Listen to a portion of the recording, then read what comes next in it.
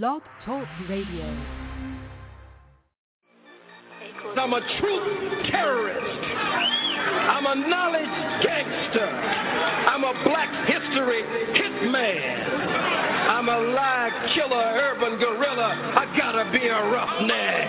Free the Black Panthers, FCBP, stand for Free the Black Panthers. And fuck the black police, that 13th Amendment, trying to make a slave of me. You can lock my body, can't trap my mind, not forever be free. Okay, Free the Black Panthers, FCBP, stand for Free the Black Panthers. And fuck the black police, feds infiltrated our movements for black leadership roles. But we still here, finna build here, up COINTELPRO. Show, they got me started, lion-hearted, I'm the new Mufasa. And I'm all about Umoja, first in Guzu Saba. Let's bring back the black families, we need our father. Single mama, son and daughter, that's root of the problem. Wise up, we rise up, unity so powerful. Black banks, black schools, black on, black power moves. You telling lies, you think this shit gon' be televised. Black power, be scared guys that be standing there like they paralyzed. We say fuck the system, cause we above the system. We keep ARs and pistols, shotguns that's worth the crystal. But that's for self-defense, make sure we have no issues. Be sure to leave it at the door if you have it with you. This for them freedom fighters that lost their freedom. Until they freedom, we screaming Carpe Diem. This for the general, King Khalid Muhammad. We gon' make your day a holiday, I fuck me promise. Free the Black Panthers, FCBP, stand for Free the Black Panthers. And fuck the black police, that 13th Amendment, trying to make a slave of me. You can lock my body, can't trap my mind, not forever be free. Okay, Free the Black Panthers, FCBP, stand for Free the Black Panthers. And fuck the black police, feds infiltrated our movements for black leadership roles. But we still here, finna build here, up COINTELPRO. RBG, RBG, RBG, RBG, RBG, RBG. My sisters, my brothers, the council, the elders, cause that's really all I need. We suited, we booted, don't do it, you stupid, we head to the armory. Black woman and goddess, regardless, my heart just don't fuck with misogyny, bullshit that don't tolerate it. Melanated, so you gotta hate it. Barack up another conversation, Trump finna get inaugurated, damn. Unify or die, NBPP.org. First and foremost, the new Black Panther Party, nor the Black Panther Party, we are not violent. We are for self-defense and self-determination. The most violent group in this country are the police. What is taking place by the police departments to black people across this country is ethnic cleansing and genocide.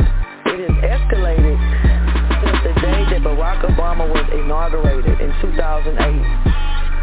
We have a people who are only 13% of the population, yet we make up 80% of the prisons. We have 50% unemployment rate in the black community, and it's actually even more than that because they're not counting our people that are in the prisons. The 13th Amendment says you could not be made a slave or indentured servant unless you commit a crime. The 14th Amendment forced our people to be subjects of this government. We never had any say in that.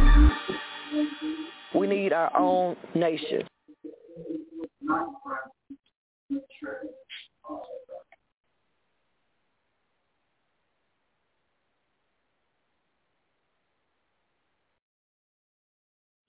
This evening on The Rock Newman Show, I sit down with Morgan State University professor, activist, and author, Dr. Raymond Winbush. Dr. Winbush discusses how he's blazed an impactful professional trail despite growing up in a family ailed by financial struggles and racial discrimination. He'll also break down how racial, economic, legal, and social divides have shaped the black experience in America. That's coming up right now on The Rock Newman Show.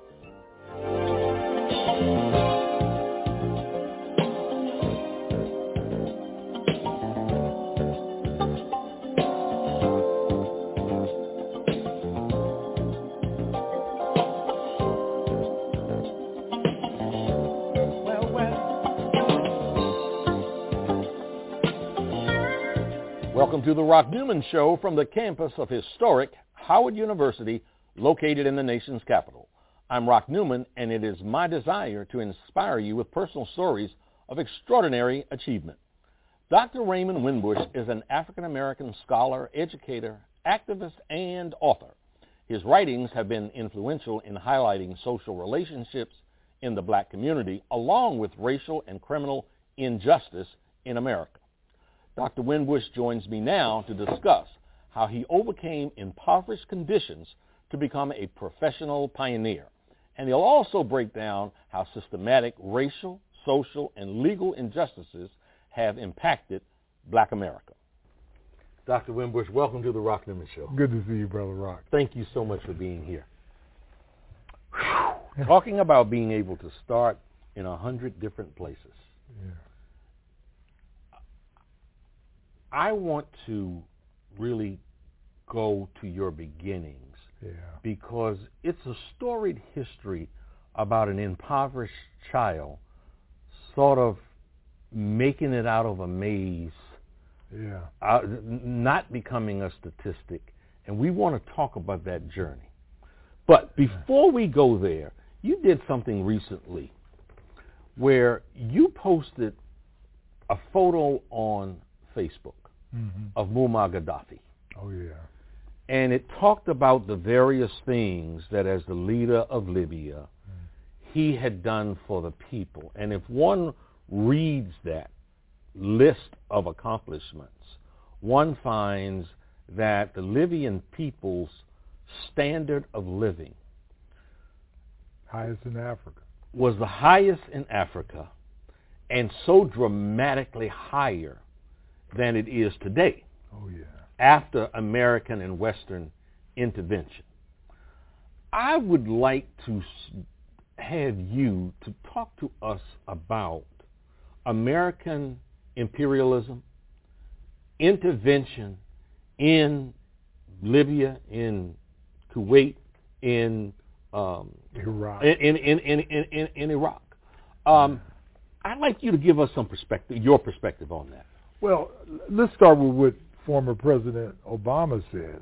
He said the biggest mistake of his presidency in terms of foreign affairs was the invasion of Libya. Libya was very stable. It had an incredibly vibrant economy, an unemployment rate that was less than 1%. Some of the things that I listed, if you were, you got subsidies for your houses, free health care, free higher education, everything. So I asked the question, why would then the people of Libya want to give all of that up? So the answer is the United States of America. There's been a systematic attempt over the past, ever since what we call now the Arab Spring, to destabilize the so-called Middle East in a variety of ways. Libya, if you look at it right before that, Gaddafi had said that he was going to try to get the African economy, when he was president of the AU, he was going to get the African economy off of the dollar so that it would be a common currency, similar to what's happened in Europe with the euro. That's right before he was deposed. I think the entire Arab Spring was like a joint effort between the United States CIA, the Israeli Mossad, British MI5, all of those groups to say, let's destabilize this entire area. And part of that, and I say this with a lot of research behind it, part of that was to strengthen Israel in the Middle East. There's a much more tangled history to this than we might imagine, and it goes way back. Israel technically is safer today than it was 5 years ago even. So a lot of that is, comes to play with that. Well, let me tell you, that is, that's a rather explosive. Yeah, it is. That's a rather explosive accusation, a charge.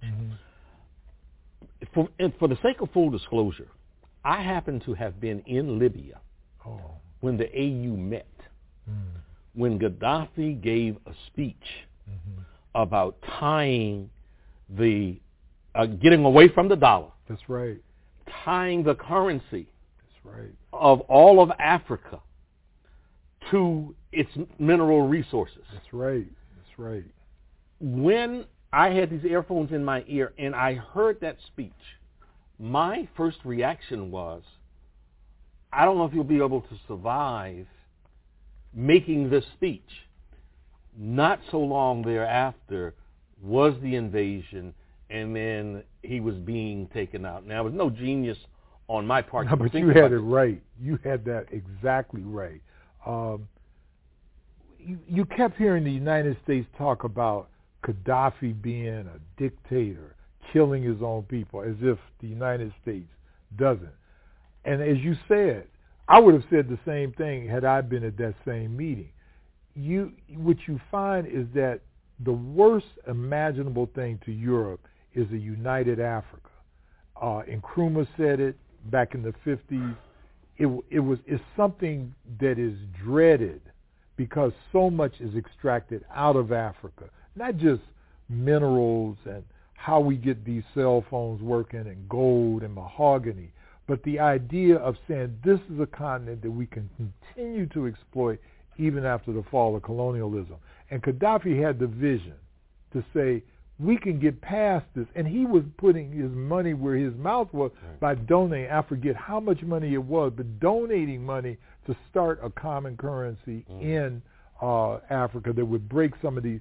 I mean, you go to Ghana, they're using the pound. You go to Cote d'Ivoire, they're using the French Seida, I forget what the name of it. You know, all of these currencies. If you had a common currency, it would start uniting Africa economically. So you agree with Obama that one of his words. Oh, I think it was the worst. And he listened to a sister by the name, not a sister, but Hillary Clinton, because he really was hesitant about doing it. Yeah. And we kept hearing the rebels are going. Who are the rebels? What we now call ISIS, because ISIS was born out of that whole conflict. And so, okay, because you study this and you have such an incredible reputation of being very erudite in terms of being able to identify and explain motives, I want to ask you, you say he listened to Hillary Clinton. He did. Why would a Hillary Clinton been so adamant about advising him as Secretary of State to invade Libya? Well, first of all, you know, look, I mean, and I know this is a touchy subject for a lot of folks, but Hillary is a war hawk. I mean, she has a history of wanting to invade nations. The incursion of the United States through AFRICOM during the Obama presidency just increased geometrically. If my memory serves me correctly, we are now in 24 nations in Africa. It has become a proxy nation for staging a variety of things. Hillary knew that, and she wanted to further destabilize Libya and Iran and Iraq were the three strongest nations in the so-called Middle East, besides Israel. The strong. Two of those nations have fallen, Libya and Iraq. Iran, as you know, there's a reversal of policy that's being cooked right now between the Secretary of State, Benjamin Netanyahu, and I don't mean that ill-advised, I'm not being sarcastic, and the Trump administration to destabilize Iran, to roll back all the stuff that was made under the peace accords, under a nuclear peace accord under Obama. I think Hillary was ambitious. She wanted to seem tough. The Israeli lobby had a lot to do with that. And she advised Obama to do that, and he said it was his mistake, biggest mistake. You just mentioned Libya and Iran and Israel. And I cannot get past this without taking this shot. Okay. The gentleman who occupies the White House, 45, named after the gun, currently sat yesterday with Israeli officials, and he explained that his Secretary Tillerson was doing well. Sitting in Israel, he told a group of people, we just returned from the Middle East. Did you see that? I did. And I thought for a moment I was having a senior moment. You know, I said, Return from the Middle East. He's in the Middle East. Did you see the guy from Israel? Yeah. He's like, oh, no. It's like the Andrew Jackson statement a couple of weeks ago that, you know, Andrew Jackson. There would have been no Civil War. He was dead 16 years prior to that. I mean, you know, I was on a show recently and somebody said, well, you know, Trump is just stupid. And you don't want to say that about the President of the United States, but it's true. I mean, he does not read. And I think not, and I guess as somebody who's been around academics all my life, I think reading is fundamental. But this is a guy that's in the moment about everything from foreign policy to whatever, that he's in the moment. And there was a news article in the New York Times editorial called The World Governed by a Child. Yeah. And Trump, as a psychologist myself, Trump acts like a child. Theory of moral development by Kohlberg that talks about the third stage of moral development where you're all about yourself. Children are very egocentric. Sure. And so is he. So. Okay. So you've become, you know, such a highly respected scholar. You're a professor at Morgan State University. As a child, you would not have been pointed to as one who might climb to those heights. Let's go back, because part of what I attempt to do here, part of what I imagine, is that we have viewers out there that have children that are sitting and watching this show with them. Yeah. And part of what I always want to try to do is not just to introduce them to Dr. Ray Winbush, now professor, highly esteemed scholar at Morgan State University, but also to let them know the backstory. So let's go back. Whoa. Well, look, you know, some people say they were raised in the hood and they really weren't. Yeah. I was. There was no doubt. You was raised in the no doubt about hood. No doubt about hood. I was born in Cleveland. I'm in Pittsburgh, rather. But my parents were waiting to have me so that they could move to Cleveland. The reason why was because my father was white-balled in the steel industry. He was an organizer and was trying to organize, late 1940s, black steel workers who were getting, you know, inequitable pay from the steel mills. They had the most dangerous jobs. And so he was white-balled. He couldn't find a job. Why do you use the term white-balled instead of black-balled? Because that's what it was. I mean, blackball, you know, everything blackmail. We know what Muhammad Ali said about that. And I use the term white ball because I think as it relates to black people, because much of this stuff is racial. So, and in large part, his destiny was held in the hands of white folks. Exactly. And so he moved. He went to Cleveland. I was born in March of '48. And 3 months later, we were in Cleveland. They were literally waiting for me to drop. And so I know Pittsburgh a little. I have a bunch of relatives there, go there all the time. When we went to Cleveland, we became the poster child for eviction. I remember, and this is no exaggeration, coming home from school with my brother, who was a year younger than me, coming home from school hoping that when we turned the corner or wherever we were, that our stuff was not out on the street. We got evicted 3 times before I reached the age of 8 because my father couldn't pay the rent. There were 5 of us, 3 boys and 2 girls. And we were poor. I mean, we were extremely poor. Ray, let me ask you, man, because you just give me a very vivid picture. You're turning the corner, maybe almost peeping. That's right. That's a good word. Hoping. And it's called set out. I mean, that's right. we know the term. We know the term set out. Right. Hoping that your stuff is not set out because the rent's not paid. Can you identify for us the feeling that went with that?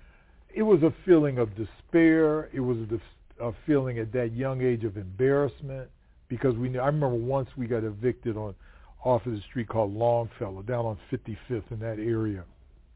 When I came home, it was raining that day, and all of our furniture was out there. It was raining on it, and my mother had tried to throw some plastic over it to just keep it dry. We were wondering where we were going to go. We stayed in a hotel for like 2 or 3 nights. I don't know what happened to the furniture, and we moved again. We were very poor. My father, my mother didn't work. Mm-hmm. My father had a job, but had to support 5 children. Yeah. And back in the 50s, I mean, that was like hard to do on one salary, and not a good salary. Yeah. So he took a second job, a place called Ohio Flock Coat Company. Mm-hmm. So he was working at E.F. Hauserman, working at nights there. We saw him sometimes on the weekends, late at night. Yeah. But he was trying to make ends meet as best as he could. Yeah. I can remember when we saw the furniture, we would, Ron, my brother, he would say things like, man, this happened again. Yeah. It happened roughly about once every 12 to 13 months for 3 years in a row. Yeah. Yeah. And your brother, older, younger? He's younger, 1 year younger than me. Ron. He's deceased. Played basketball for Cleveland State with Calvin Murphy, in fact, and was a social worker. Ran the largest drug abuse treatment center in the Midwest, in fact, CAAA in Cleveland. He stayed in Cleveland his whole life, literally. Yeah. I moved around, primarily to go to school. So tell us about the time. I mean, so now this is when you're 8, 9. Right. 10 years old. That's right. You started to have some movement that took you towards academia. Well, I know now because I'm a psychologist that I was given the Stanford Binet intelligence test in the 4th grade. I didn't know what it was then. It was a little test, and they said, we want to find out. Now, this is a self-serving comment. I don't mean it to be, but found out that I had a very high IQ. Mm-hmm. And my parents had the choice of either advancing me 2 grades or sending me to this, I guess now we would call it a magnet school or something like that. They chose to keep me in my same age and send me to the magnet school. So in the 5th grade, I entered this elementary school called Boulevard. I started taking French, took algebra a couple of weeks later, a couple of years later, went straight through to high school. Then I became a goof-off. D's and F's in what they call now middle school. Right. And at high school, I was just nothing but a goof off. I barely got out of high school. We had the highest, biggest graduating class in the history of state of Ohio. There were 600 students in the class. I graduated something like 490th. So I was way down.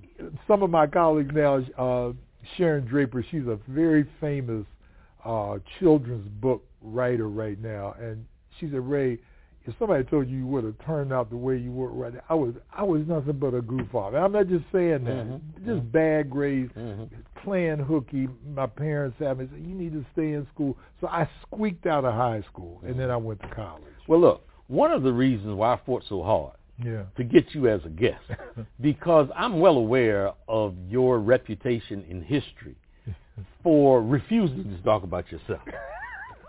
I don't like doing that. I know, but we're going to suspend that. We're going to suspend that for this next half hour or so here. So you got into college. At what point did you flip the switch? I think I flipped the switch. There were 2 things real quick. My brother, my oldest brother, Harold Jr., went to prison for manslaughter. He killed a white man who had called him nigger and beat him to death. And he went to prison for 5 years. That shook me up. It shook my brother up as well. Our family, it was a big story in Cleveland, and we were ridiculed. I became more introverted to myself because of some of the so-called friends I had said, you better watch out for Ray. He'll beat you up the way his brother killed him. Sure. Oh, you know how kids can be. Of course. And so I became more insulated, started studying as a result of that. The other thing that happened was that I became a Seventh-day Adventist, believe it or not, and tried to retreat into that. Oakwood University, where I went to school at, was a Seventh-day Adventist school. And I had no intention whatsoever of going to college, none whatsoever. I had planned on moving to Detroit, get a job in a car factory, which was big money at that time. Sure. People forget that Detroit was like Atlanta is now for black folk. And I decided to go to college. I didn't even know the entire process. I applied to Howard, believe it or not. They didn't accept me because my high school grades were too low. Sure. And HBCUs, as a gift, admitted me, and specifically Oakwood University. And this is what year? This is about 66. Okay. 66. Okay. Let me ask you before we go. Any memories of a numbers runner in Cleveland during that time by the name of Donald King? Oh, look, Scatter and Donald King. Don King was on 150 Euclid. Mm-hmm. And see, I knew him as a kid because he had a lot of money. Yeah. There was also, that was when 105th and Euclid was kind of the center of black Cleveland. Yeah. In fact, my father always used to tell us, we passed through 105th and Euclid. That was the first traffic light by Garrett Morgan, who was from Ohio, in the world at that corner. He always told us. And Don King was there.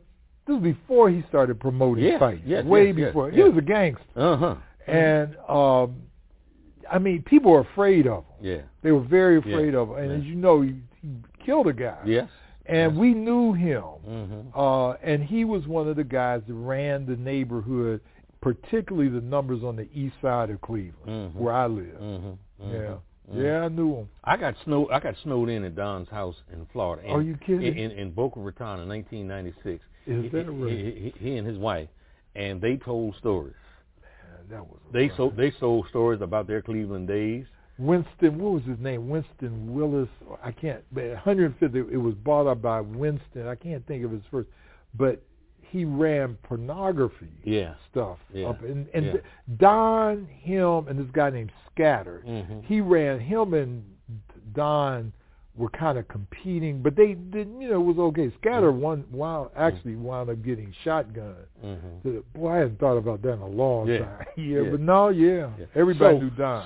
So you didn't have much intention to go to. You goofed off in high school. Not much intention to go to college, but you ended up at Oakwood University. Very conservative, very little tiny town. Huntsville, Alabama. Yeah, Huntsville, Alabama. That's correct. That's right. And so you go to Huntsville, and you don't necessarily think that someone who becomes a black activist and scholar would come out of Oakwood. Would come out of Oakwood. Well, sometimes I think a lot of things in life are timing, Rock. I came down there at the height of the civil rights movement in '66. Birmingham had just gone down. I think also my parents was dirt poor. I remember my father when I went off to college, he gave me a check for $500. He said, "This is all I got," and I knew that wasn't going to get me through college. So my second and third year of college, sophomore and junior year, I worked from 3 to 11. I went to classes 8, 9, 10, 11, ate lunch at 12, laid down for an hour, and then from 3 to 11, I worked at Huntsville Hospital as an orderly. And I did that for 2 years.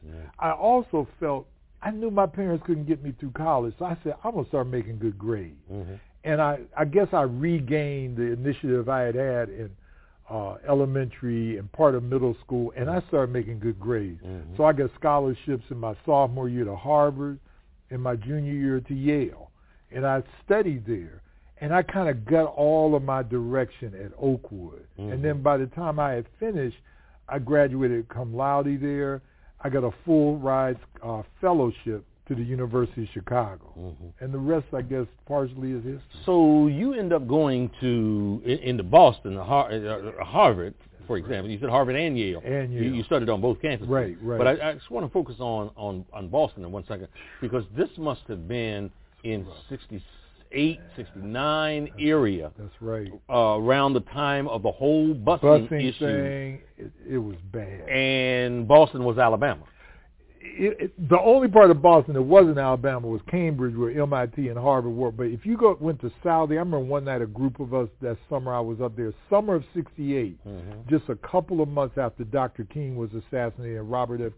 Kennedy, and you could drive through what we call Southie, and it was white Irish, and they, in what you doing up in here, you better get out of here and all of that. So we kind of stayed around Cambridge.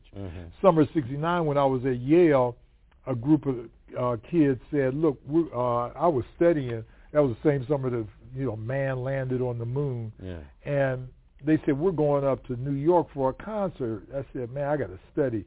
I said, where's the place at? And they told us that it was, what's the big rock festival that was up there? Oh, Woodstock? Woodstock. Uh-huh. I didn't go. Uh-huh. But see, Woodstock, I said, I ain't never heard of the place. So Yeah. I skipped Woodstock and studied over night. So that was those 2 summers. But they turned me around. Mm-hmm. They did.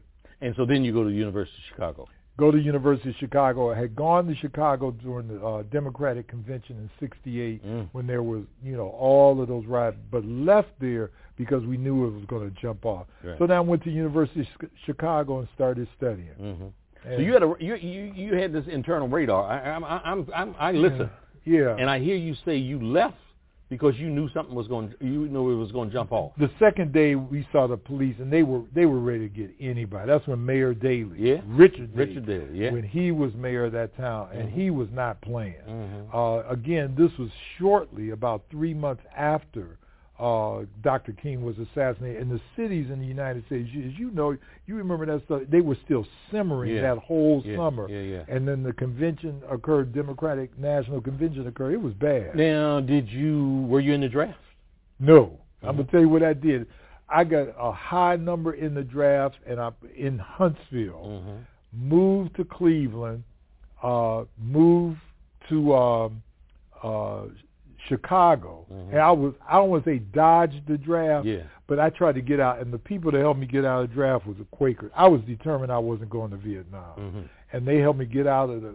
They asked me if I was allergic to anything, and I told them bee stings, which I was. Yeah, that's how I got out of the draft. So, and I'm not embarrassed about saying that either. I hear you. I hear you. So you, so at that time, a consciousness was developing. It was, and at that time, Cleveland, where I was raised, and Chicago, where I studied, was kind of the center of the black nationalist movement. I mean, Minister Farrakhan was there. Elijah Muhammad was there, still alive at that time. Hakeem Adubuti, the earlier named Don King, Don Lee. So all of those people were there, and that's where I got my Dr. Frances Cress Welsing, whom I'm getting ready to edit a book about. She was there.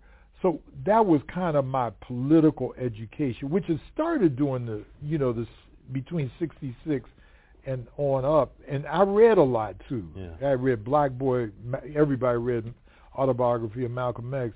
And so by the time I got to Chicago, I was politically educated. Were you in Chicago when they busted in the door and killed the Black Panther? I came there 6 months later, Mark Clark and Fred Hampton.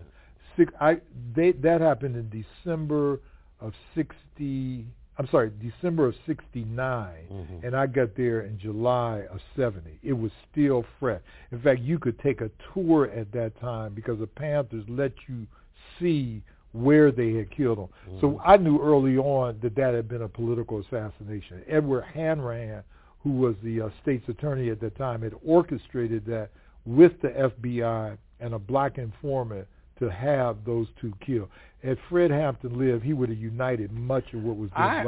I don't want to go past this without maybe even you repeating what you just said as an explanation for our audience here, because I think it's a relevant occurrence in the civil rights movement, where it was where the power structure worked overtime to demean, to denigrate, and to destroy the Black Panther movement. Oh, they did. A movement which was playing its role in trying to liberate black folks and uplift black folks.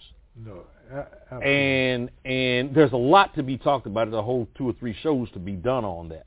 But I'd like to zero back in on the United States government's role in that massacre. Well, it had started before that. That was what we call the COINTELPRO era, as you know, counterintelligence program by the FBI. And as you know, all of the organizations were infiltrated. People forget that when Malcolm was assassinated in 65, that the man who breathed in his mouth to give him artificial respiration while he was on the stage was working as a police undercover to, follow Malcolm. All of the movement was, infiltrated at that time. And in Chicago, there was kind of this unholy alliance between the federal government through the FBI, the local police departments, and unfortunately some informants in the Black Panther Party who were working for the government. Yeah. And I think that still exists in a lesser form, but in terms of numbers, but in an accelerated form because of social media, that they being the government, can track the lives of black folk even better, especially outspoken black folk, because I know what has happened to me even more recently, know. Well, I was just about to ask you, because you matter-of-factly point the finger. I do. And I cannot imagine that achieving the status that you have achieved, and I'm going to say fearlessly pointing the finger as you have done, I can't imagine there hasn't been some blowback. Well, it's like when I wrote my first book, The Warrior Method, a program for rearing healthy black boys, we were called an endangered species. And see, a species doesn't just get up one morning and say, I'm endangered. Somebody's endangering them. So I pointed the finger at the system of white supremacy, racism, as the culprit. Well, there's certain places that I go right now. For example, I always get stopped in London. I've been asked and pulled out a line as I'm going through customs, do you have any guns on you? I mean, that blatant. Mm-hmm. I wrote to get my FBI file after I wrote Should America Pay, edited Should America Pay, which is a book about reparations. And my FBI file, I thought it was going to be maybe 5 or 6, 7 pages or something like that. It was 77 pages. Took me 6 months to get it, and I only asked for a piece of it. I was giving a book reading When Should America Pay came out in Memphis, saw this little white guy in the back. The next night I was in Knoxville, which is the opposite side of the state, and the same white guy was there. When I was signing books, I saw him again, ran to him, and I said, who are you? I saw you in Memphis last night. And he told me he was with the Federal Bureau of Investigation. He said, we thought you needed protection. Well, I didn't need protection. And he was following me. And he said, and part of what was in my FBI file actually said, he is able to convince audience about the importance of pushing for reparations. That was in my file.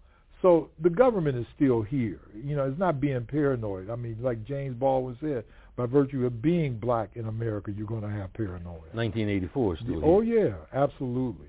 In spades. Mm-hmm. You just mentioned James Baldwin's name. Oh, yeah. I'm Not Your Negro. Oh, yeah. Is out. Which is not the real what he actually said. We know what he said, though. Well, this is the platform where we can talk about what he really said. He said, I am not your nigger. I mean, look, Baldwin, if there was a prophet in the black community between like 1950 to the time of his death, it was James Baldwin. Baldwin said what no one, I mean, except maybe Malcolm, a couple of the Panthers would say. But not only did he say it, he wrote about it, and he wrote extensively about it. Mm-hmm. I tell my students at Morgan State, if you haven't read The Fire Next Time, you really haven't read anything about black America. You can read autobiography, but The Fire Next Time just points, where the problem was. So Baldwin was a prophet, and I'm glad this film is out. I'm glad it's staying out and people are looking at it as well, because it'll give you a glimpse into a mind that just understood everything about racism and white supremacy. And before we leave Baldwin, I want to say to my audience out there that if you got that little young kid there with you, pull up a video of James Baldwin, the prophet that you're talking about, debating William Buckley at Oxford. Oh my! That's probably one of the greatest debates I've ever seen in my life. And Baldwin, I probably the two people I quote most in my social media, probably Baldwin and Toni Morrison, because they just have a laser had and have a laser-like vision of the state of African people all over the world and the state of white people and all over the world. And that debate between Buckley and Baldwin is classic. Yeah. When you talk about African people all over the world, not very far leap to think about Pan-Africanism. That's right. Think about Pan-Africanism, you don't get very far without thinking about a brother that came through this campus right here, Kwame Ture, named Stokely Carmichael, who became Kwame Ture. Yeah. Your reflections on him? Oh, man. I mean, just, you're naming the greats, and Stokely Carmichael, Kwame Ture articulated the anger that was in African America, but also articulated towards the latter part of his life the anger and what African people must do. It's like John Henry Clark said, black folk always talk about where we were dropped off on the slave ship. We were dropped off in Jamaica, South Carolina, South America, and Brazil, all through the Caribbean. Mm-hmm. And he said, instead of us always talking about our differences about where the ship dropped us off, we ought to talk about where the ship picked us up. And see, I think that's what Kwame Ture did. Mm-hmm. He talked about and lived the life. I met him one time in Ghana, sat down with him for about 3 hours, and he's one of those brothers you just listen to, and you got so much. And he had a vision of a Pan-African world that we have struggled to get since Sylvester Williams in the 1900s did, Du Bois and others when I taught at Fisk. I mean, how Du Bois envisioned this, and Kwame Ture was trying to put that in action. And I still think we are still in that process of, establishing a true Pan-Africanism throughout the world. Mm-hmm. He carried that to his dying breath. He did. Yeah. And I always tell my students, too, read his last letter to the world, in which, as you know, he died of prostate cancer, and he talks, and even in that last letter, he points to fame. He said the CIA had developed ways of giving black men prostate cancer. And he was always just constantly being a political person. And I admire that in him. He has some flaws, as all of us do, of course, but he stayed true to the game. I want to talk to you about your book and the structure and the advice for developing strong black men. Yeah. Just before that, I just recently read comments from Malcolm where Malcolm X talked about violence. Yeah, he did. And he held the mirror up to white America. Mm-hmm. And he said, let me explain to you what violence is. Violence is having us to look at a tree and hate that tree so that we don't ever try to find its roots. That's right. And that's what you're talking. That's what you did to us as a people. Exactly.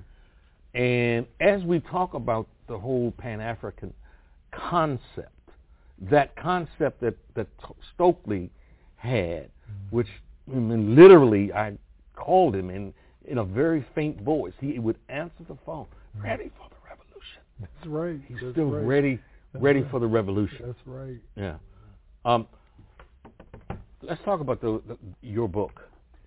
Well, I got to say something about Malcolm. I think the term self-defense, and mentioned what Malcolm said. It's funny how the term self-defense was a common strategy to be discussed during the 60s. Deacons of Defense, the Republic of New Africa, Black Panther Party, all of these groups. And somehow we've now taken it off the table. I think it's a great thing that we've seen gun sales since the election of 45 in the black community soar. Now, some people say, oh, my God, he's advocating violence. Oh, yeah, no. I'm waiting for the FBI to come to this door right now to pick you up. Well, But see, what it is, we're talking about self-defense. We're Yeah. not talking about what happened to the young brother at Bowie State a week or so ago or anything else like this. This past weekend. We're talking about self-defense and how we defend our communities. Mm-hmm. That being said, I named my book The Warrior Method, a program for rearing healthy black boys. Yeah.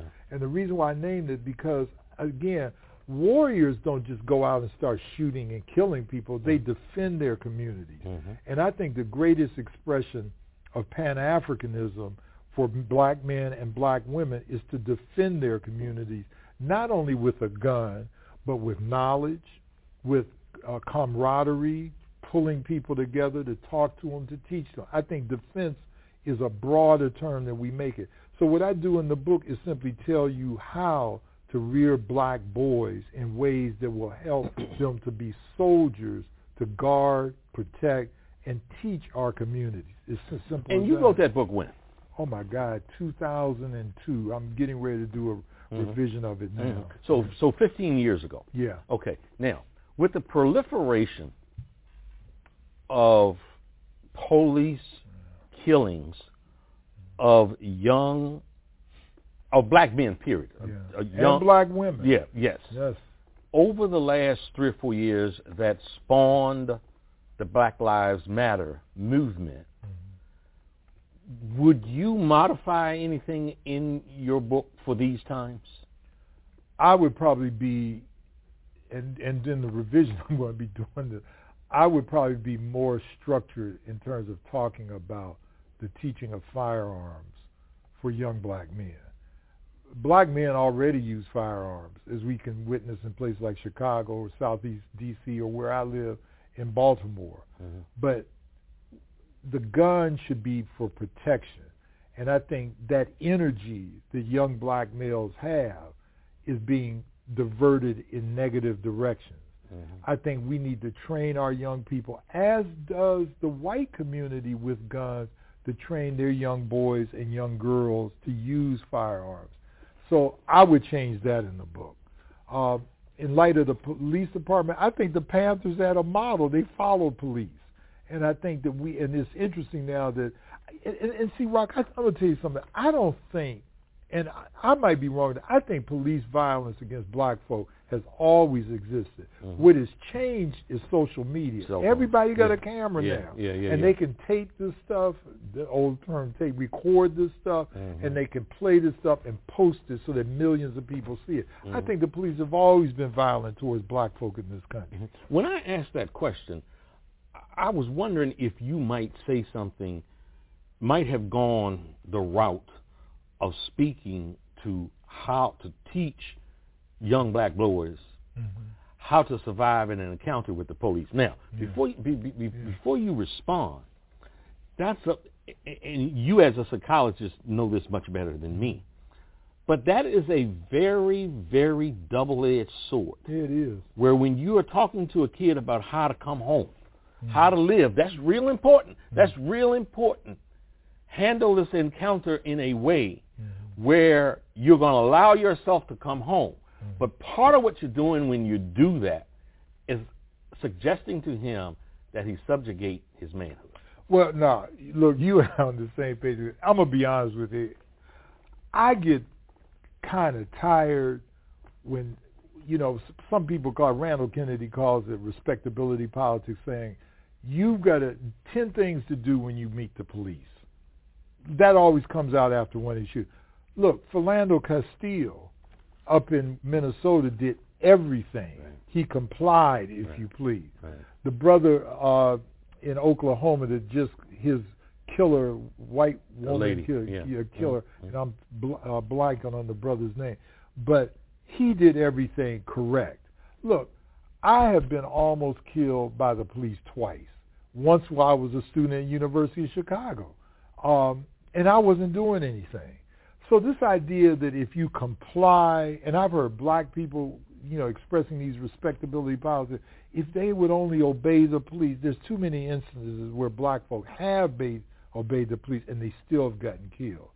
What I advise is to tell the young man, you need to be aware, part of the warrior method says, you need to be aware at all times how racism, white supremacy can impact you in this situation, at the grocery store, at school. It can happen anytime. When I walk out of Howard University, I don't just say, wow, I'm in a place that I can relax.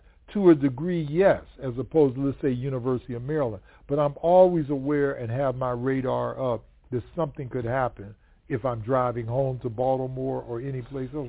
So we have to teach our children to be aware of what can happen. But this stuff about if the police pull you over, there was a video a couple weeks ago, these young men, they weren't doing anything. They were 12 years old, and the cop had the gun. They were showing it, how he was pointing the gun, telling them to get on the ground. The kids were crying and everything. Those kids were too young to be doing anything.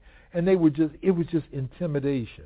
And I think we also have to understand how racism impacts the lives of our young people, and boys and girls, and how that stuff is played out in the sick minds of white supremacists as well. I never get tired of asking my guests, who I think have a real perspective and sit in a unique vantage point, to speak of Dr. Frances Cress Welsing. You're editing a book about her. Yeah. Wow. What can I say? Frances is probably one of three people in my life, and one of them, and I'm going to collectively talk about my mom and dad, that literally shifted my worldview very quickly. 1981, I was teaching at Vanderbilt, and prior to that, I was teaching at Alabama A&M, and one of my students gave me this little 5 or 6 page article. It was called The Cress Theory of Color Confrontation. I put it on my desk, didn't read it for a few days. One night I was teaching a class, and about 30 minutes before class, I picked it up and read it. I immediately got on the phone. Remember when we used to dial 411? Yeah. I dialed 411, called Washington, D.C., asked for the number of a Dr. Frances Cress Welsing. She picked up the phone, and I told her, Frances, you don't know who I am. My name is Ray Winbush, but I just read The Cress Theory of Color Confrontation, and it changed my life. Of all the people that I've invited when I taught at Fisk, when I taught at Vanderbilt, at Morgan State, she has been my most invited guest. You read that book and you said it changed your life. It did. What did it? Because as her teacher, Neely Fuller, says, racism is not just what white people or a white person does. Dylan Roof, the guy that killed people in Charleston, he's a racist. Mm-hmm. But the system of racism is what she talked about. And as a psychologist, and she was a psychiatrist, Neely Fuller talks about the what the system is. Mm-hmm. And then what Frances does is talk about why do they do it? Mm-hmm. Why is it that people classified as white don't like people who are darker than them? And she goes through why. The idea that they are a minority but have us calling ourselves minority. Mm-hmm. That they are the ones that have more diseases and birth defects when they're born than our children do. So her idea of a system, which is, directly connected to what her teacher Neely Fuller said, it intrigued me, and as a psychologist and her being a psychiatrist, it tells me the why. And psychologists, as you know, we're always asking why, and she answers the question. Let me ask you something, and I want to put a proviso here. I recently got involved in a project called the Power Talk series, something that's been going on for several years now. So, I take no authorship of that whatsoever. I just got involved. Before I got involved, you had agreed to participate in that Black Talk forum. Right. What made you agree to that, and what do you hope to accomplish? What do you and others hope to accomplish? It's an event that's going to be here in Washington, D.C., the 23rd, 24th of June. Mm-hmm. What do you hope to accomplish? Well, again, other than psychology, I read history a lot. During the 19th century and even part of the late 18th century, black folk had what was then called colored conventions, Negro conventions. Mm-hmm. I don't think that black folk on a regular basis or a timely basis get together enough and simply talk about what's going on with them. Yeah. We do it in the barber shop. Mm-hmm. We do it in the beauty shop. We do it on the corner. But our scholars and our activists need to talk to the masses of our people in safe areas where they can share their ideas, feel free to question each other. So when Carl Nelson came up to me and asked me to participate, I said, yeah, because we don't do that enough. Mm-hmm. When I taught at Fisk, we had the Race Relations Institute, which was founded in the early 1940s, and we brought everybody to the, sons of Marcus Garvey, daughters of Richard Wright, a whole lot of people that we brought to talk. Francis Welsing, James Earl Jones, Chuck D, Max Roach. We brought everybody together to talk about racism. Mm-hmm. As Francis said, and I totally agree with, the most important things for black folk to talk about right now is white supremacy, because that is the problem of the world. And if we don't talk about it, it's going to not spell our doom, but it's going to make us harder to liberate our people. You mentioned the name that I was going to bring up come hell or high water before this interview was over. And you talk about coming together, black folks coming together. Yeah. We don't do that. And there is a history that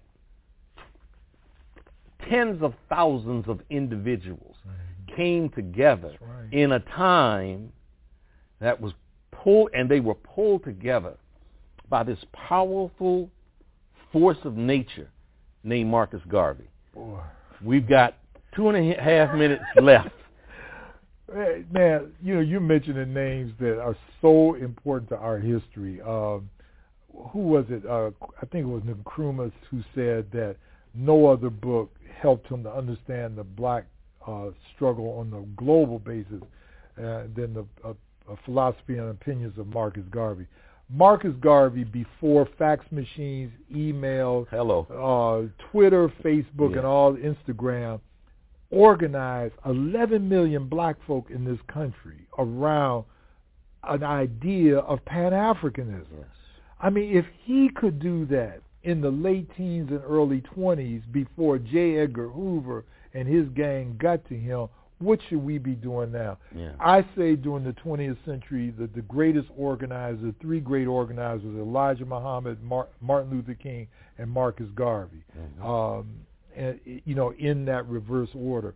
So I think that you have to study Garvey to understand the importance of organizing and pulling black folk together for a large vision of Pan-Africanism, which Garvey did, and did it the best. Mm-hmm. And if you look at it, Elijah Muhammad borrowed from Garvey. Sure, Malcolm's father, as you know, was a Garveyite. Mm-hmm. And Garvey, the minister with the Million Man March. Garvey. Yeah. So Garvey influenced. And see, where's the film about Marcus Garvey? Mm-hmm. We need to have a film to reach the masses of people. One of my disappointments in President Obama is that he didn't grant that pardon. I know. But see, I'm gonna tell you, Rock, I knew he wasn't gonna do it. I think it was what's his name? I can't think, but he wrote this article called "What Are the Drums Saying?"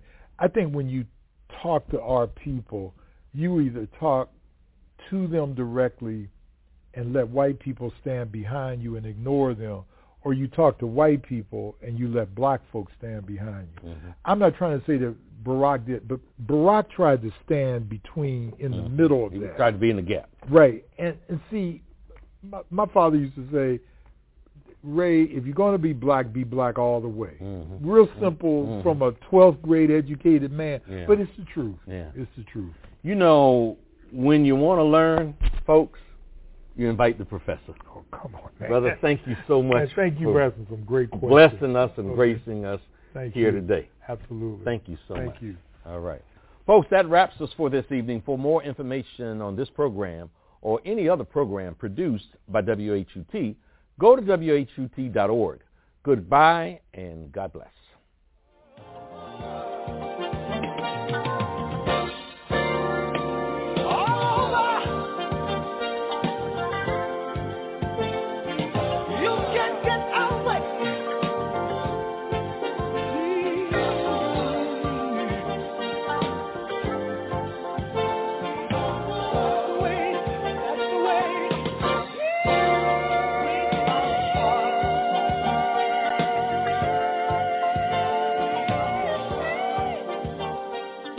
This program was produced by WHUT, Howard University Television, and made possible by contributions from viewers like you.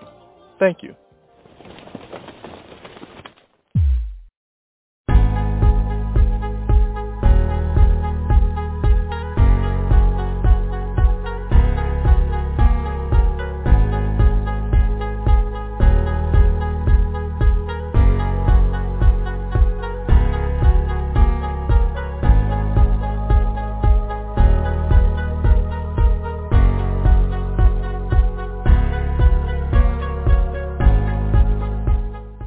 I mix what I like.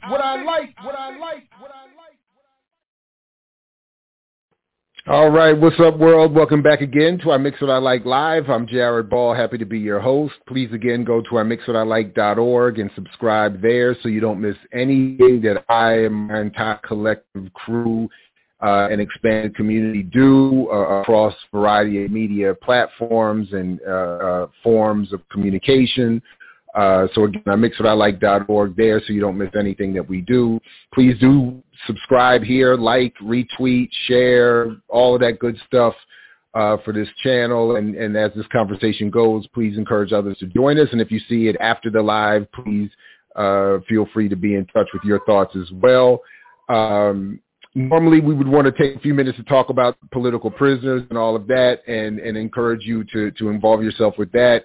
I want to do that very quickly here, but we want to be respectful and mindful of the time that we have, just about a little over an hour or so with our next guest. So I want to make sure we privilege all of that. So maybe I'll come back at the end and we'll talk up some of that with you as well. Please do get in the chat with your comments. Those of you here live, thank you for joining us, and please do feel free to raise your comments.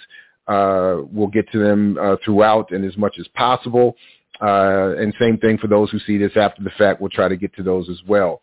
But joining me for this conversation about reparations is one of the most preeminent thinkers on the subject, of course. He is Professor Ray Winbush, who is a research professor and the director of the Institute for Urban Research at Morgan State University. And as a scholar and activist, he is known for his systems thinking approaches to understanding the impact of racism or white supremacy on the global African community. His writings, consultations, and research have been instrumental in understanding developmental stages in black males, public policy, and its connection to compensatory justice, relationships between black males and females, infusion of African studies into school curricula, and the impact of hip-hop culture on the contemporary African landscape. And I would just want to add one thing, as we said of one of our previous guests recently, Lynn Washington. I would have to say the same thing for Professor Winbush here, somebody who people would have to understand through working with him off the record and outside of the public eye and often behind the scenes, how supportive he is to a number of faculty on campuses where he works and elsewhere. We always have to big that up because it's not a given that people, particularly at the senior levels that he has reached, will be supportive of junior faculty, and particularly those who take certain positions politically where they work. So I just wanted to take that moment to thank Dr. Winbush for his personal support of me and many others as I've seen over the years working with him at Morgan State University. And without further ado, Dr. Winbush, thank you again for joining us, and good morning to you. Oh, good to see you, Jared, Brother Jared. Good to be here. So always happy to talk to you. And when I was still doing the Academics and Cars series, we were trying to set that up, and through my own scheduling, we couldn't get that to happen. So, I guess if there is a fortunate to this COVID moment, it's a chance to catch up with people, at least, virtually. So I'm glad to do this with you. And given your, again, expertise, which we will talk about over the course of this next hour on the issue of reparations, I wanted to start with this broad question, again, that accepting they are due, not debating whether or not reparations are due, accepting that they are due, how do you think they should be handled going forward, especially given the moment we're in now? Well, that's a debate even among reparations activists. There's a lot of schools of thought. Probably the most recent one, which I tend to reject, is that has been brought forward by Sandy Darity in his new book. I know Sandy very well, but it's almost like a money only with him. He brings forth and did a study that said that reparations in terms of being owed is something like $6.25 quadrillion. Now, that's a ridiculous figure as far as I'm concerned. But being on C-SPAN and all these other shows, it kind of trivializes what reparations are all about. I think the money-only approach is something that is really something that is pushed by the right wing to again, trivialize reparations. There's I think it's like, Jared, the civil rights movement, if you want to make that fairly good comparison, that in 1954, after Brown v. Board, of course, that auspiciously was about school desegregation. But spinoffs of that included, open housing, Voting Rights Act, affirmative action, all of that. I think that reparations can take the form of money payments. I do believe that. I think it can take the form of repatriation. My brothers and sisters in the Caribbean said, look, give me $100,000 and I'm out of here. I'm going back to Africa. It can take the form, and I'm just thinking of some of the debates we've had among ourselves, about a reparations bank that would be run by a committee and so forth, which is more capitalistic. My colleague Charles Barron, an assemblyman up in New York, and we've done a lot of work together. He said, look, don't give anybody any money because all you're going to do is pour it back into the very system that created the problem in the first place. So there's a lot of thoughts. I think land is another one. Mm-hmm. And some of my colleagues have talked about that. So the debate is still there, but what we all agree on is that they owe us in some form. Could you expand on that point you raised a little bit about the if I understood you correctly, the conservative nature of a money-only approach? Why would, because I think a lot of people who would hear that might, at least initially, disagree with your assertion. In other words, when black people turn on the TV and they see Sandy Darity or anyone else saying, you owe us, quadrillion, however, what was I forgot the number, $6 quadrillion. Yes, and they get specific 6.25 quadrillion. I could imagine a lot of people start, cheering him and thinking this is, go brother, go, like, get us that, get us that check as we, why do you say, do you disagree or consider that to be a conservative? Well, another person that espouses the money only is Robert Johnson, the former CEO of BET. He had has a very, very simple formula. He says give every man, woman, and black baby, literally $350,000 a year cash, tax-free. And that amounts roughly to about $14 trillion, which is in the neighborhood of where most people think it should be.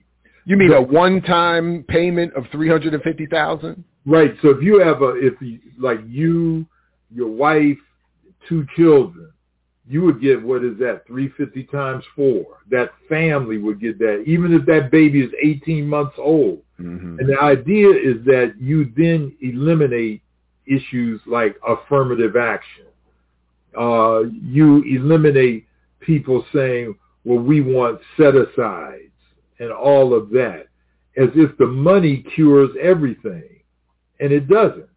it's like saying, years ago, we're going to pass the Equal Rights Amendment, and then there will be no more discrimination against women, or we got Brown v. Board, and there won't be any more racism. So I think that money-only approaches, I am not opposed at all to giving money for reparations. I mean, I can cite some examples that have already been done where money was involved.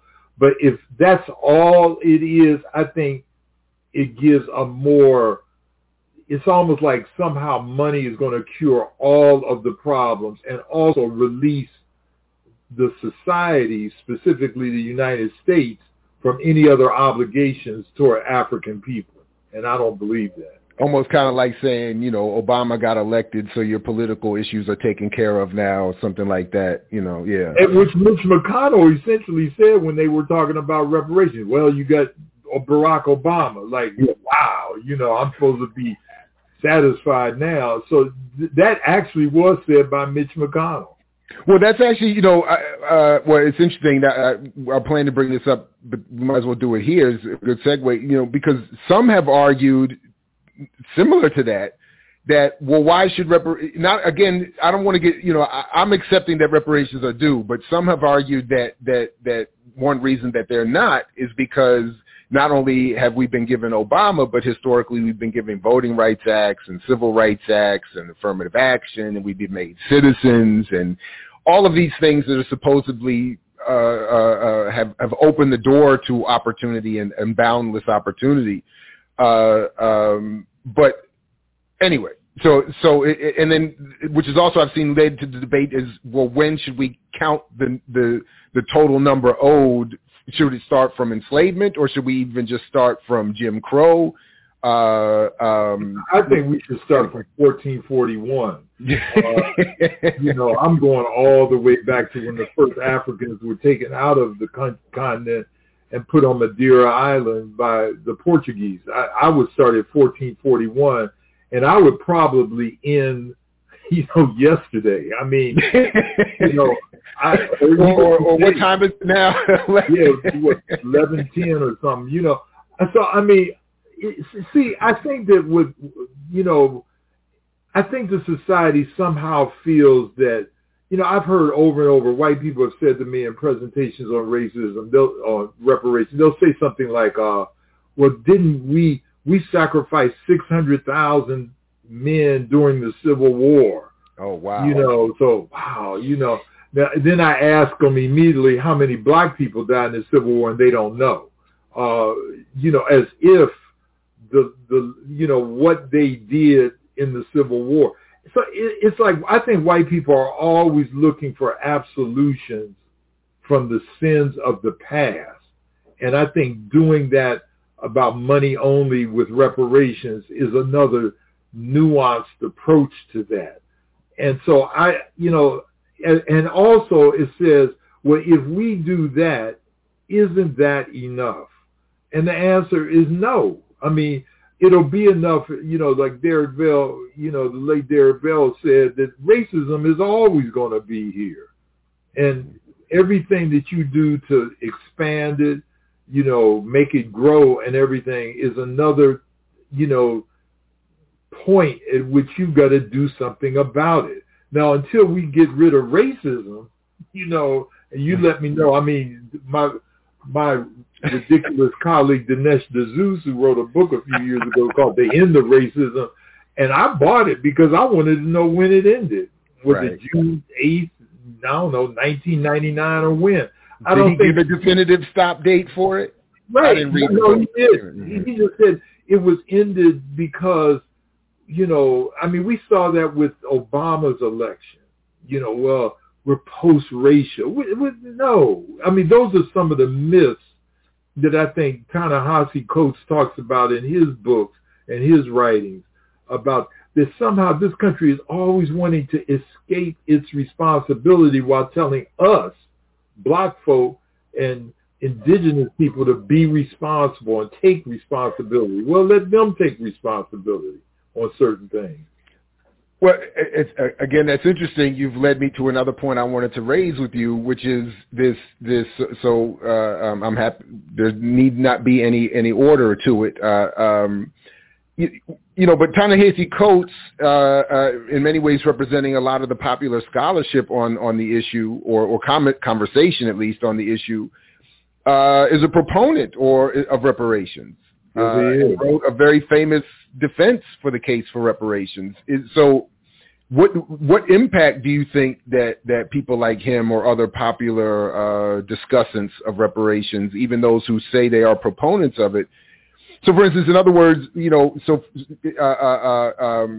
I just said the other day with Adolph Reed that I disagreed with him, that I don't think Bernie Sanders was necessarily a net positive in the promotion of socialism, even though he, is often claimed to have made it more popular a concept. I don't believe that.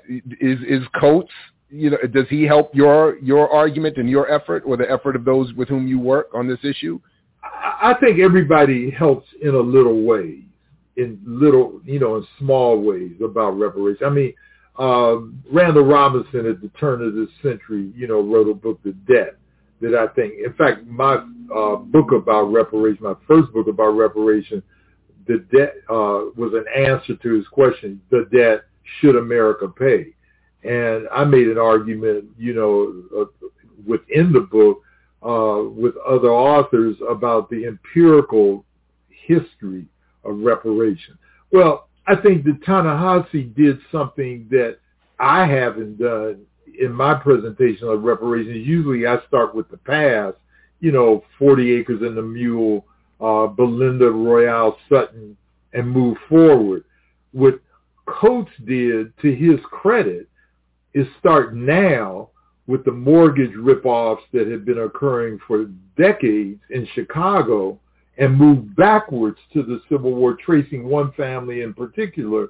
And by the time you get through reading that article, which I think was the brilliance of it, you say, we had to do something about this. So he started in the present and moved to the past. I usually start in the past and move to the present. And I think that, so I've gotten a lot of calls. Well, from housing, I did something a couple weeks ago with New York Housing Authority, because they were saying, well, we've got all this redlining stuff, that historical, what should we do about it? That's probably thanks to Coates. So I think everybody adds arguments to it. My colleague Wade Nobles out in California, he makes, an argument for the idea of psychological reparations. So people like, Lil Wayne, he just sold the rights to his music for $100 million. But so he doesn't need the money. But I think there may be, and with all due respect to Lil Wayne, he may need psychological reparations. And Wade makes a contribution about that. So I think everybody adds a little to the argument, including Coates. It's not perfect, because if you read his article, Coates never at the end of the article says, this is how much it should be. I'm glad Sandy said there should be $6.25 quadrillion. And although that's an absurd figure, it at least shows the magnitude of how much occurred to Africans after they were stolen from the continent. Yeah, somebody was raising the question here, what happened to the $17 trillion? And I was saying what happened to it is it became 6.25 quadrillion. I don't even know what that number is, or how many zeros that even looks. I don't even know what that looks like in print. But when I hear that argument, and one reason why I think that some versions of reparations are more welcomed, and particularly on commercial media spaces like that, is because when people hear that figure, it's understood, particularly in those spaces, that white audiences who hear that are going to think, my God, that is a ridiculous number. We're not paying that. And then it can be easily dismissed. So on the one hand, you get the credit for making it seem like you're on, CNN or whatever, or C-SPAN, making the argument. But the hosts and the directors and the owners of those networks know that it's not going to get anywhere. So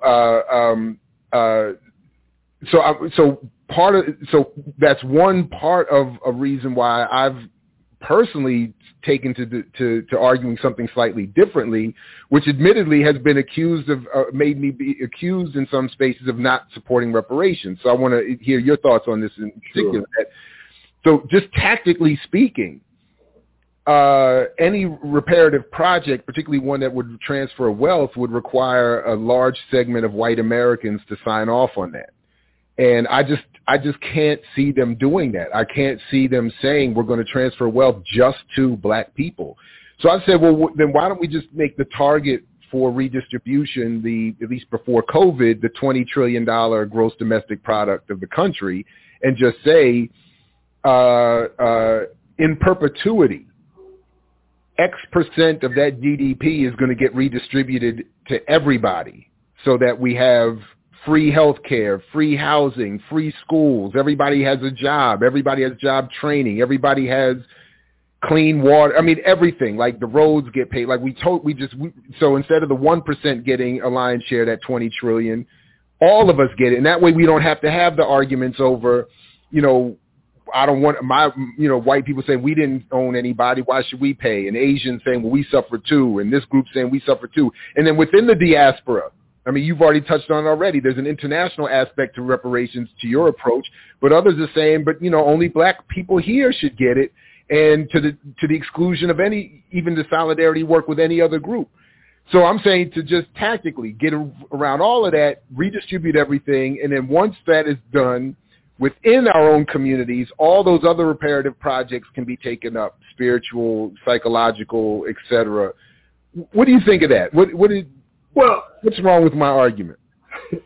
Well, this is the thing. I hate to say, well, this is what's wrong with your argument. No, it's cool.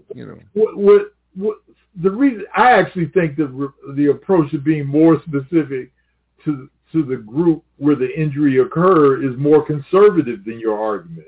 That I don't conceive this society ever getting to a point that is more socialistic, not a la Bernie Sanders, but just saying, why don't we just redistribute wealth? Why don't we have a system that gets rid of the Jeff Bezos and some of these other fat cats and let everybody have a decent living, a decent education, healthcare, and so forth. I actually think that black reparations are much easier.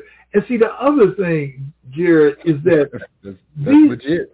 Yeah, I mean, the other thing is that it's like nobody, that radical president Ronald Reagan gave reparations to the Japanese who had been interned during World War II. Native Americans, not all of them, but some of the Lakota, some of the Klamath of Oregon, they have gotten reparations. And we've seen concomitant raising of health care because of, money. This dude in the White House was complaining that some of his gambling casinos collapsed because of, indigenous people who don't have to pay tax on that stuff. I think that there's, again, a lot of ways of doing reparation. One that I should have mentioned, I guess, there's a school of thought among the reparations activists that, look, black folks just don't pay taxes for the next 25 years. And when I'm saying no taxes, I'm talking about no income tax, no sales tax, no property tax, no type of tax, no payroll tax. And that's a form of reparations. And I know a lot of people who are very strong on that issue. So I think that my plan or our plan is more feasible than say, let's just redistribute wealth altogether. I just was thinking in terms. Maybe you're right. I was just thinking in terms of the amount of support needed for that to happen. I was thinking if everybody's getting something, then everybody would be more likely to support it. But maybe you're right. I think that's a legit response. This is my feeling. When I was looking at the Black Lives Matter demonstration for Breonna and George Floyd last summer, like the only time, and correct me if I'm wrong, the only time that white people have ever fought white people on behalf of black people was the American Civil War. And then 12 years after that, the so-called Compromise of 1877, they abandoned us to get Rutherford B. Hayes elected president. I've told young people, since last summer, I said, look, don't count on white people to help you with your struggle. I mean, it's like, as I have told, Palestinians, don't count on some kind of alliance with Israel to help you get free. I think that white people are always going to resist anything that they perceive as somehow taking from them. I don't care what it is. I mean, they did it throughout our history. John Hope Franklin was my teacher when I was at Chicago doing my degree, and his dad, Buck Franklin, was the lawyer for those who were, killed in the Tulsa massacre that will celebrate their 100th anniversary, or not celebrate, or commemorate the 100th anniversary next year. Well, Dr. Franklin used to say, I don't care what it is, whenever black people seemingly are making an advance about anything, white people are going to oppose it. So white opposition to reparations is like, that's part of the struggle. We know that. I'm heartened when I see that double the amount of white people now support reparations as opposed to 10 years ago. And much of that support, in quotation marks, came as a result of the demonstrations last summer. But I just never rely on white people to do anything without kicking and screaming to the table. Yeah, again, that's why I keep thinking if the argument is particularly the poorer ones, you will benefit too, and you don't have to think of this as being specific help for black people or repair for black people, that they would be more likely to do it. But it's the logic of white supremacy is illogical, so it's hard to track it. So I don't know, and you may I just have to keep thinking about your point. I don't know, and that's why in general I just support these efforts. But I do want to come back to that point you raised, at least a little bit of the international aspect of this, because so if as your approach, and one I would agree with, particularly as a Pan-Africanist, that it go back to 1441 and count everybody, well then, so are you saying that the reparations movement be organized internationally and then collectively collect the debt collectively from the West? Or are you saying that each individual African community collectively working go to their particular colonial administrator, for lack of a better word, for repair? I think both. I reject the notion that ADOS, the American Descendants of Slaves, what a terrible name, but I reject their notion that we should just think about us. And I reject the whole idea. First, let me just say this. The reparations struggle has always been international. It has never been just about my thing and forget about everybody else. I think that like the CARICOM community, the Caribbean community, is very organized about reparations, but they also help us and we help them. And we've been cooperative in a lot of different ways. I did a workshop with Hilary Beckles in Scotland and was surprised a few years ago and was surprised to see several African people in Europe with their own reparation struggle. So we help each other. The idea that ADOS, and I don't want to make this about ADOS, but the idea that somehow we should only think about ourselves in this landmass and not think about our brothers and sisters, throughout the diaspora, to me is just ridiculous. And other than that, you got to look at where ADOS is coming from. I mean, they come from, they're funded primarily by, anti-immigration white folks from the far right, many of whom are Trump supporters and others. So I think they've got another motive that they don't like to uncover about or expose to the public. So I think it's international, and I've always viewed it as international. And not only me, but anybody who's a true Pan-Africanist sees it as international. Yeah, that's why we only drink soda here. Solidarity of Dispersed Africans. Thanks, right. Dr. Ichile. And please go check the talk we just had with her this morning, folks. If you didn't see it, it was great. And Blood Honey, I put it at the bottom. Soda is Solidarity of Dispersed Africans. It's a Dr. Hate special. I can't claim credit for it, but I'm running with it because it's backwards never. And I don't want to make it about them either. But they are having an impact, and one of their leaders crashed one of my Clubhouse chats the other day, or I shouldn't say crashed. Was what would be the word? Was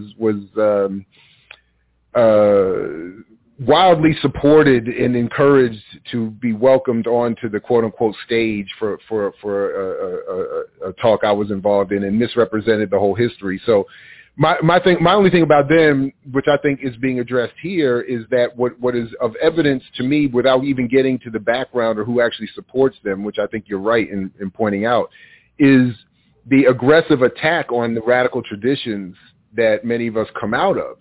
That when you attack Pan-Africanism and when you attack radical nationalism or all nationalism, when you attack the entire African-centered world, when you attack the entire black socialist Marxist world, I mean, they attacked everybody.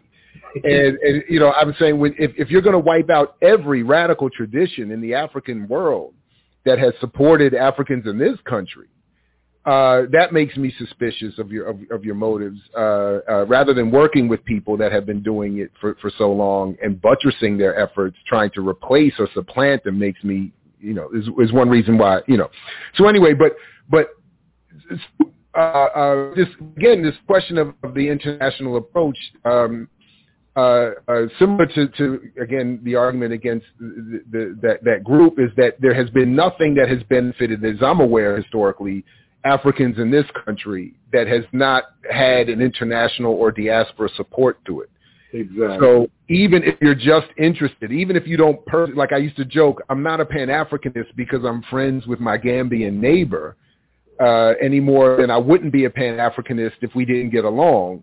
Even if I'm just out for my own enlightened self-interest, I would want Pan-African support for my reparations. Could you say another word or two about how that is all working, or how you see that international project working in league with one another to support one another in these claims? Well, yeah. I mean, I participate in a broadcast every Sunday of Africans from all over the diaspora. It comes out of England with or UK, I guess. They don't like me to call it England. Glenroy Watson, a labor leader there, is a good friend of mine. And we just talk. We talk for an hour about what's going on all aspects of the continent, the Caribbean and Europe, Venezuela. The fact the talk last week was about Venezuela and the revolution that is taking place there in one very way. But I learned a lot. I think so. You intellectually support your colleagues around the country. You should also, as I told, my students and others, I said all of us should have what I call a Pan-African project, that you do something that is international. I do something it's small, but I've been overjoyed about it. I buy malaria nets throughout Africa that I pay a little bit each month for that, and other things as well. I think in terms of the international movement relative to reparations, I think that we should just be joined up. ADOS is really an isolated group here in the United States that is making headway among those who know little or nothing about Pan-Africanism and the history of it. So they may know about, I ain't going to mention the name, but they may know about a certain sister and a certain brother from L.A., but they don't know about who Sylvester Williams is, or George Padmore, or people like that. And we need to be teaching them those issues, as well as their view of, Pan-Africanism. Your friend Yvette Madison and I gave a lecture at Harvard, 3 weeks ago, 2-3 weeks ago, and we were bombarded afterwards by ADOS. I think some of them were bots and stuff like that, but we were just bombarded in the chat room about this stuff. And if you're against everything, that's a nihilistic approach, to so many things, and to dismiss other Pan-Africanists, which they have done very subtly, like Malcolm X and others who have, or Kwame Ture, all of these people. It just shows that not only an anti-intellectualism, but as far as I'm concerned, as a psychologist, shows a tremendous amount of cultural and self-hate. Well, again, my thing was and remains that it's not an issue of not being willing to disagree or engage. In fact, quite the opposite. My experience has been similar to what you described there. It's the dogmatic approach that they present is hostile and resistant to engagement or discussion. That was initially what caused my personal break with the two founders, was that I was asking them if they would just have a discussion about what it is that they think Pan-Africanism means and what version of Pan-Africanism they're critical of. And all I got was hostility and neglect and worse. But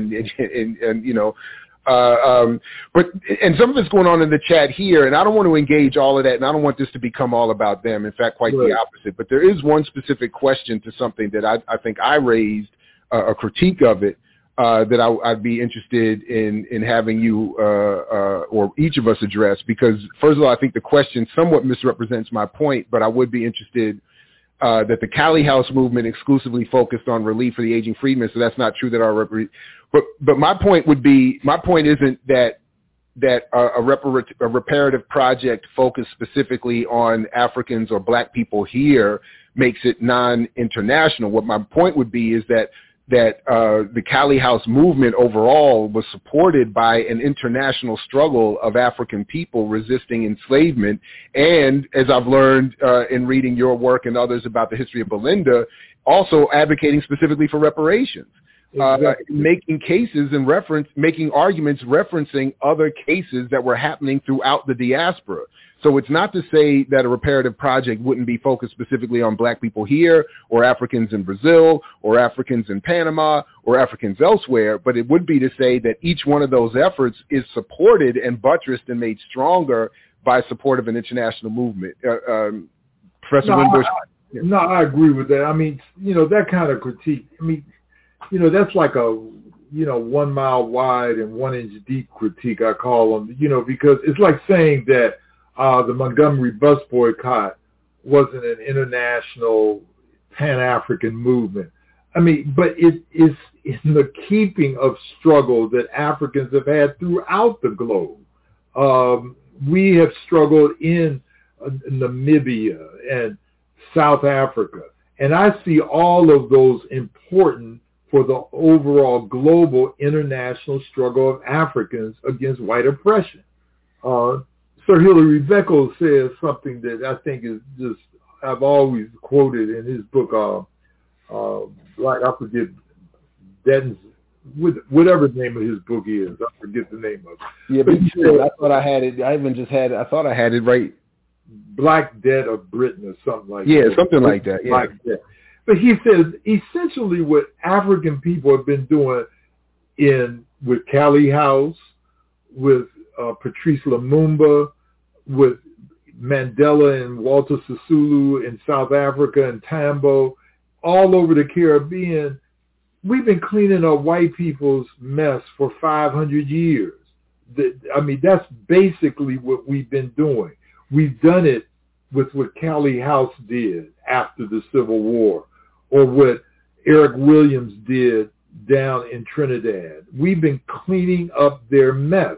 And all the reparation struggle says is that it is time for you to pay us for leaving the mess and for us just to clean it up. And you expect us to, deal with the stuff that you created.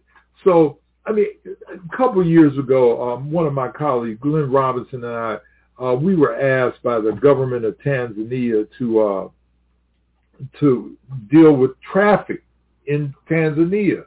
Well, Glenn is a specialist about traffic. I was unaware that the most fatal accidents that occur in the world are all on the African continent. And so when we went to Tanzania, I never was so, I've driven in Africa a lot, but it's interesting that after the British left Tanzania, after the French left places like Senegal, they pulled the plug on everything, traffic lights. So the people there just got used to not having traffic lights and just driving in helter-skelter. So we had to talk. I didn't know that. But I think that that's another example of cleaning up white people's mess. And I think that's all reparations are dealing with. The British left literacy throughout the Caribbean among us here in this country and among Africans in South America and Bahia and places like that. And we got to do something about it. And they need to help us do that. And they owe us to do that. That's it. So again, tactically, for me, again, it's the same thing with everything. I'm not asking any of us, again, I happen to be friendly with my Gambian neighbor, but that's not why I'm a Pan-Africanist. If we were not friendly, I would still feel the same way, just tactically. And I'm not even saying that we need to be friendly the same way I feel about white folks. I'm not saying that all Africans need to be holding hands and singing Kumbaya and acting like we don't have differences or hostilities. I'm simply saying tactically. I'm sure that even South Africans, some of whom I've met that don't have a particular love affair for Black Americans, do appreciate Black America's support for the anti-apartheid struggle. So the same thing would be said in reverse. I don't need you all to love us. But I would appreciate it if you would put pressure on your leadership to say, give those Black folks over there some reparations, and then maybe we can have some conversations about, repairing some of the colonial issues that we still dealing with on the continent, as one example, and vice versa. What about this question? I didn't want to make sure we get to it before we have to leave, but what about this question that particularly the money form of reparations is acquiesces to the capitalist and imperial system that generates the wealth in the first place. What do you say about that when you hear that?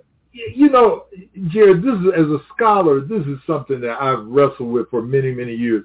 Within the social science, I'm going to answer this in this way. We have people like Naeem Akbar, Wade Nobles, Linda James Myers, who developed what is now referred to as Black psychology. We had Joyce Ladner, the former president of Howard, develop what is called, Black sociology. We have a plethora of people who have developed Black history. I've been critical. Now, here's a good internal critique that Africans need to have. We have yet, among Black economists, to develop a good Black economic theory. The Black economists that I know tend to say, well, you're going to be capitalist over here, you're going to be Marxist over there, maybe a socialist over there, but we don't have our own theory. And so, I've been doing some study on Julius Nyerere in Tanzania, about 50 years ago, and seeing how that's what he was trying to do. But I've been critical of my Black economist brothers and sisters. I said, where's our theory about what an African-centered economy looks like? Does it have to be capitalist? Does it have to be socialist? Is it a combination of both of those? I don't know how. What should it look like? And I think they've been remiss. So I agree that I think that, and Charles Barron and I talk about this a lot, I agree that there has to be, we've got, you'll hear Black folks say, well, if you give Black folks $350,000 like Robert Johnson said, they're going to make the Cadillac dealer rich the next day. They buying 10 Cadillacs and a house or something like, I think that we tend to believe that the only way reparations can be paid and should be paid is to support a capitalist system. I had one brother say, well, if I would get a franchise. I said, what do you mean?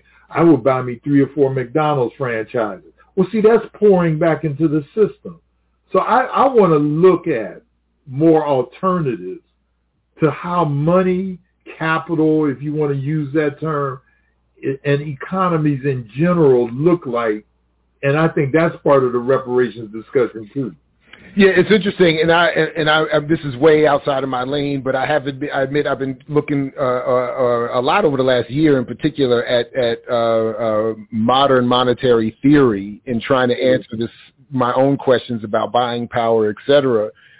And the simple point that I'm learning, or I'm getting from their approach is more or less something that a lot of us have been saying in different ways, if I understand it, and I may not, which is that once Nixon took the country off the gold standard, you're just basically making it up, whether it's printing money or a few keystrokes like they did over the summer with the CARES and the HOPE Act and this last $800 billion for the war machine that they passed while everybody's in the streets starving and in lines for food. In some ways, what I'm saying is that the reason I keep wanting to focus on the GDP argument is that part of it is the tactical piece, but part of it is also just to say, like, all of this is some nonsense. Like, we don't have to be fussing with each other over. In other words, it's not that they're taking our taxes and figuring out, like, a budget in a household. How do we spend it on this, or do we pay this bill or that bill? No, you can do everything.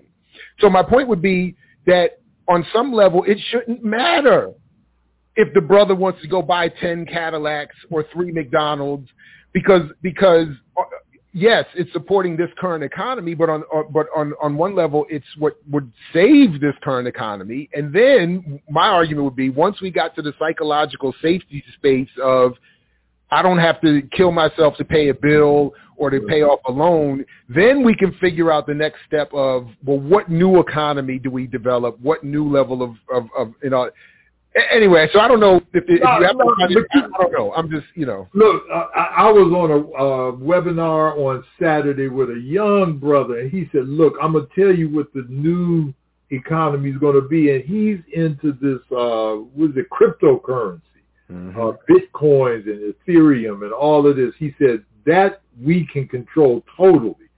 I don't know enough about it, okay? I'm just admitting it. But he says that he said, fiat currency is dead, like you said when Nixon went off the gold standard. It's dead. And he said it's going to keep on dying, and we need to get into cryptocurrency. And he swears that's going to be the basis of a new African theory of economics. So that's well, the only reason I've heard that too. The only reason I disagree with that is because the piece that everybody, including me, leaves out in all of this is that everything is backed up by military violence. So the idea that you can Bitcoin yourself out of colonialism is, to me, as much mythological as people saying you can buy your way or business your way out of white supremacy. Right. So I don't know if I agree with that. Like, we're still going to need political organization and political power. Anyway, let me take a quick look at the chat. Is there anything? One other broad thing, because I know we don't have all day, is there anything else in terms of how you see popular discussions of reparations conducted that you would like to address, even if in brief, in this conversation? Is there something that we haven't said that you would need us to say or to think about, at least going forward? Well, I think that, this sounds real simple, but for me it's very important. A lot of people who have opinions about reparations know very little about the history of African oppression, and I'm talking about globally. I'm amazed that I'll raise incidents. Like, I think we're coming up on the anniversary of We Charge Genocide in a couple of days. And I've said that not just to students who are undergraduates, but I've said it to colleagues from, what is We Charge Genocide? I thought that was just an expression. They haven't read the book. And I think that if I could wave a magic wand across Africans across the globe, I would say, look, spend the next year reading books about our struggle. And I'm talking about not just now, but I'm talking about for the past 500 years. I'm doing a rereading of Kwame Ture's autobiography, which is massive, Ready for Revolution. I mean, I'm learning. I read it when it came out, but I'm rereading it now, and it's just so many insights that come out in that book. So a lot of us don't even know about our own struggle. And we don't know that Patrice Lumumba is connected to the CIA, to his death. And I think if we read more about our history, that we would have a greater understanding of what reparations are all about and why people are pushing so hard for it and have been pushing hard for it even before Belinda did in 1780. It was fun. I mean, first of all, I can almost reach that Touré autobiography from my seat, which is because I think it's something worthy of referring back to, and it is so thick and filled and rich with so much. Now, and I still struggle to imagine how one credited with founding the field of Black Power studies could write a biography about the man that doesn't reference his own autobiography. I mean, I don't know how cats can do that, but I was looking back at the history of Belinda, trying to just get a little bit prepared for today's conversation, and it is fascinating. I would want you to talk a little bit about her, given the breadth of history, because so she ends up in the 18th century trying to get reparations for herself. Mm-hmm. The first thought I had that I would want to ask you about here is, wouldn't part of the response to using her case and cases like hers to get reparations be, but she herself had been enslaved? Professor Winbush, you, Jared Ball, people in the chat, you haven't actually been enslaved. So why should her case be relevant? But in the process of answering that, which I don't really know needs an answer, I would be more interested in you just reminding us about who she was and what she did. Well, very quickly, Belinda Royale Sutton was captured about 1715 in Ghana. She talked about the men if you read her petition, she talked about the men who came at night with faces like the moon and stole her, and then took her initially, I always forget the name of this island, it's in the Caribbean, and was purchased by this guy named Isaac Royal, with 2 L's at the end, who also gave the initial funding for the Harvard Law School. In fact, they had a chair there called the Isaac Royal Chair, So when at the outbreak of the Civil War, I'm going to make a long story short, at the outbreak of the Civil War, her so-called master fled from Boston to Canada because he was supporting the British, and he got out of the country. And she then sued him for 50 years of unpaid labor in 1781. I say in the book that we don't, she was illiterate. I've actually seen the original petition in Worcester, Massachusetts, that was written by someone that lived about 5 miles from her named Phyllis Wheatley. Mm-hmm. Or Primus, what's his name? Primus Hall, the son of, what's his name, the founder of the AME Church. But Prince anyway, Hall. Yeah. Prince Hall, yeah, Masons. And it's an amazing story that she had petitioned. You're a funny scholar to remember Primus and not Prince. That's funny how your memory could work. You'd be so deep in it that you remember the harder one and not the easy. Yeah, the easy one would have been Prince Hall. Yeah.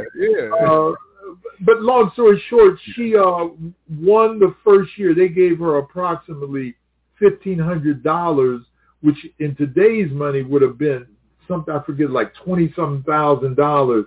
They defaulted on the rest of the payments, And I'm in the process now. In fact, I've been running back and forth to Boston trying to locate her grave. I believe it's located far from Phyllis Wheatley, who's buried downtown in the same graveyard that Ben Franklin and Alexander Hamilton are buried in, because she was held in high esteem, believe it or not.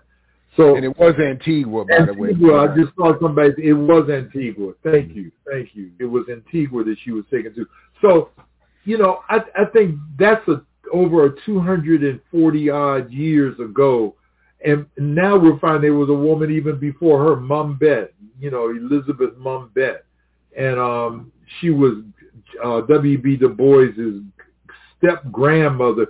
She petitioned a year earlier than Belinda. So I'm doing some revision right now of the book, and I'm going to include her in it, in fact. Okay. In other words, the history for this is old, and people have been making the argument for a long time, because it is in some ways basically, it's not that the people themselves are simple, but it's a simple concept. I've been working for free. And that's what it is, Jared. I've been working for free. I want to get paid, okay? That's it. And if people say, well, she was enslaved. Look, we've got Native American treaty violations dating back 150 years, but we paid reparations now. So it's not, reparations and what enslavement is a crime against humanity. There are no statutes of limitations on crimes against humanity. We have a right to collect. Which is even why I admit to at some points being compelled by the argument that starts even with something as recent as Jim Crow. If you just even repair from then, it's a steep bill. So people could say, well, you weren't enslaved. All right, fine. Start from. I love the clock starting in 1441, but even if you started at 1981, it would be tremendous. A debt would be tremendous that would have to be paid. Exactly. Anyway, so we'll just have to say as we wrap up, unfortunately, this conversation, that everything is due and every form is due. And everybody that can be down with the argument should get involved and support it. That was the only thing, real quick, that I would want to say is that when we look at the other cases of reparations being paid, because the Japanese only got like $20,000 check. They didn't get a lot, and they lost billions of dollars worth of land just on the West Coast. Indigenous people, I can't imagine whatever they've gotten comes even anywhere close to repairing them, since most of them live on $2 a day. And then even Jews, when I went back and was looking at Norman Finkelstein's The Holocaust Industry book. First of all, I would agree, since the comparison to Jews is often made, then the comparison should also be the international one, because it was an international struggle for reparations for Jews. It didn't just go. It wasn't just Israel. Exactly. It was the whole diaspora got involved. But more to my concern is that Finkelstein points out that the money got ripped off. Long story short. Even the money that got paid was ripped off by elite Jews who ripped off the movement. So as we even look to compare or make comparisons, we should be cautious to not mimic everything that these other groups were doing. Absolutely.